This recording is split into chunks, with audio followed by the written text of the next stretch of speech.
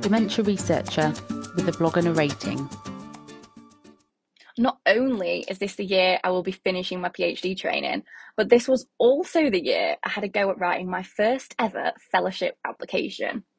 If I'm honest with you, it was a hard slog. I'm very lucky I had extremely helpful supervisors to provide me with lots of advice along the way. But I thought in this blog, I'd share with you some of the ins and outs of the process. Because let's be honest, there are many things within academia that we have no idea about until we actually have to do them. And fellowship applications certainly fall into that category. Okay, so here is my disclaimer. I'm still unaware of the outcome of my application. So this blog is not about how to write a stellar application. I mean, I will find out pretty soon if the application was pretty good though. But this blog will give you some insights into some of the things to expect from the process and kind of how to navigate it. Okay, so you need to choose your fellowship and check that you meet their criteria. Firstly, fellowships for different funding bodies are all very different. There are early career ones, such as the Race Against Dementia scheme, and the AR UK Junior Research Fellowships. And there are also more senior ones, such as the Dementia Research Leader Fellowship from the Alzheimer's Society. Whatever fellowship you are thinking of applying for, check that you hit their eligibility criteria.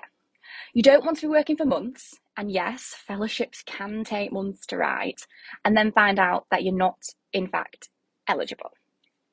Okay, so you also need to check what's needed for the application. So you found out you're eligible, yay. Now you need to look in detail at what the application wants from you. Like I mentioned, each funder may require different things, but it's most likely that you will always have to submit a summary of your project, usually a scientific and non-scientific one, a project proposal, which is made up of many sections, see below, a budget for the project, as well as justifications for your budget, a data management plan, a CV, and support letters from collaborators. There may also be sections about how your proposed project will impact the field, such as the journey to impact, a section about public and patient involvement, secondment and training opportunities if this is part of the fellowship scheme. Whatever project you propose, there will also be a section on ethics. And one tip would be to make sure you go through the online application in advance of the deadline, as when you tick certain boxes, new sections can pop up, and you don't want to be having to do extra sections you didn't realise were needed right at the last minute. Okay, so now you need to write your proposal. I'd say this is probably one of the really fun parts. This is the part where you get to really delve into your own ideas and the literature. You get to propose and figure out why and how you will investigate a scientific concept, and that is pretty cool. So briefly, the proposal is your idea. It's the project that you want funding. It would include background literature, i.e., how have you come to decide that this research is needed in your field? There will be aims, hypotheses, the experiments to test said hypotheses. You'll need to describe the techniques you'll use, the N of your experiments, justify your N with sample sizes.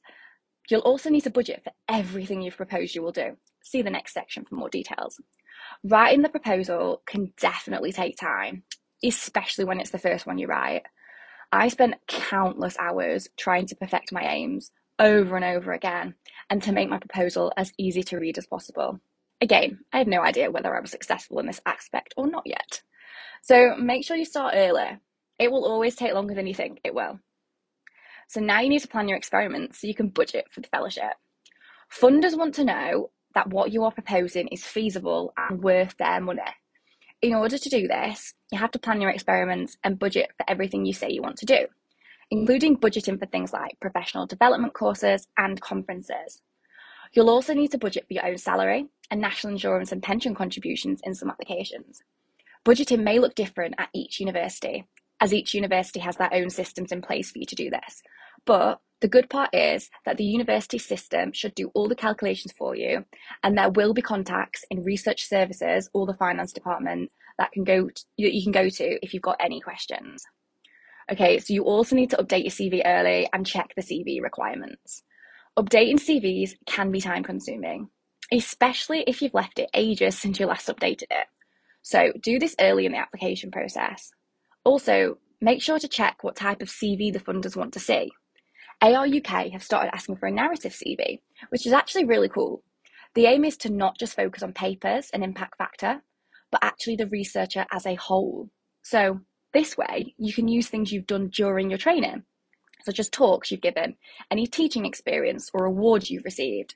It's a great way to showcase yourself and not just your papers.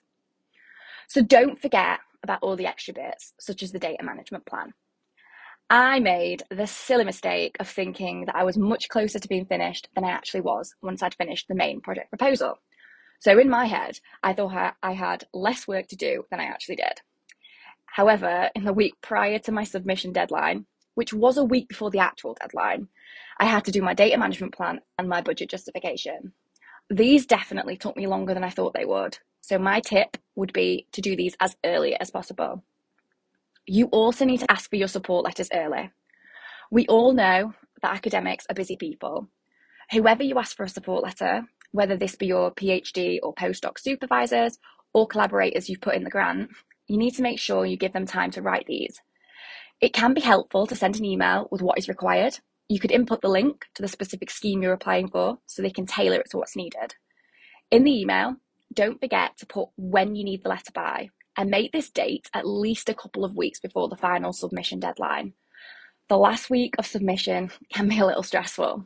This is my experience anyway. So having all of these things ready way before submission may save you some stress. And you also need to check if there are any internal requirements you need to fulfill to submit. This is something you should check very early on. If you don't meet these requirements, your university may not let you submit. In my department, I needed to submit my proposal internally at least 1 month before the deadline and have it reviewed by 2 members of staff. There will also be internal requirements on the amount of time you need to submit your application prior to the actual deadline. At most universities, you need to submit your budget around 1 week before the actual submission date in order for this to be signed off by the finance department. So be aware of these dates early on and definitely plan to submit your application at least 1 week before the actual deadline.